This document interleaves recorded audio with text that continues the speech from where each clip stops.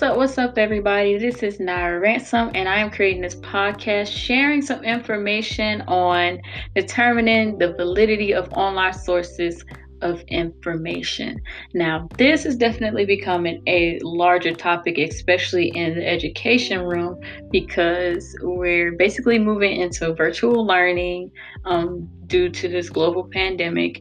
And it's definitely a hot topic because everybody, including the younger generations, including the adults, we rely on our phones, our laptops, anything technology for information, especially our news. Um, I read an article titled Teaching Fact versus Fiction When Seeing is No Longer Believing.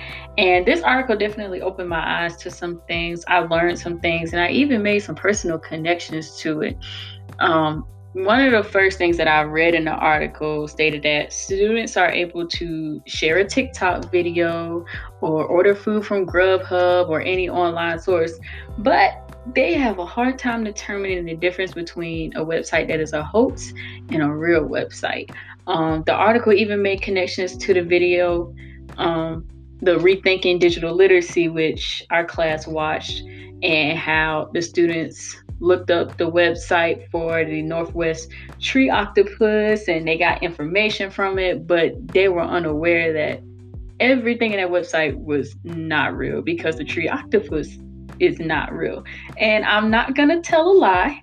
I also thought the tree octopus was real because I was just watching the video thinking, oh, cool, he made a website for them and, they probably got some good information. And I didn't even stop to think that a tree octopus does not exist. So that's the scary part of getting our information online. You don't know who is behind the source and if the information is true. So that's one thing we need to teach our students when it comes to being an educator is how to find valid sources versus just, relying on the first thing that you see. I know that from personal experiences when I was younger, whenever I would look up something, the first website that would pop up, I would click on that and that would be my source. I did not stop to think, okay, who's behind this source or when was this posted? Is all this information still valid? Is it still up to date? That just didn't really occur to me because I wanted to get all the information now and I wanted to have it done. There was no going back. There was no triangulation, none of that. I didn't care. I just wanted to get it done. And I feel like that's definitely how our students are working nowadays because they want quick info. They want it now. And that's not something that's not the mindset that they should have because they should want their information to be correct. A fact that was shared in the article says that roughly 2/3 of Americans report to get their news from social media.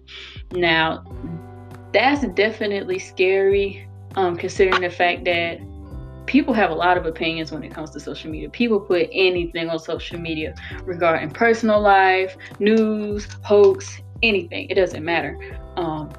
And I can make another personal connection with that when I remember when I was younger and I was just getting into the technology world. There was a hoax going around that one of my favorite comedians, Eddie Murphy, I'm pretty sure everyone knows Eddie Murphy. There was a hoax going around that he was killed in a snowmobile accident.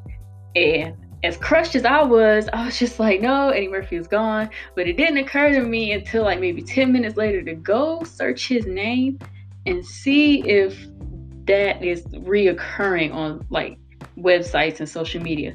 And to my surprise, it was a hoax. So definitely triangulation is important because if you rely on one source, you basically might be believing a lie. So you definitely don't want to do that. Recently, when I found out about Chadwick Boseman, I was like, it's a hoax, it's not true. But once I start researching, I found out it was true. So that triangulation actually hurt my feelings. Rest in peace, Chadwick. I also learned from this article that students are relying more on YouTube videos for their sources of news. It actually stated that there has been 100 million hours of YouTube videos watched for their sources of news. Now, that is a large number.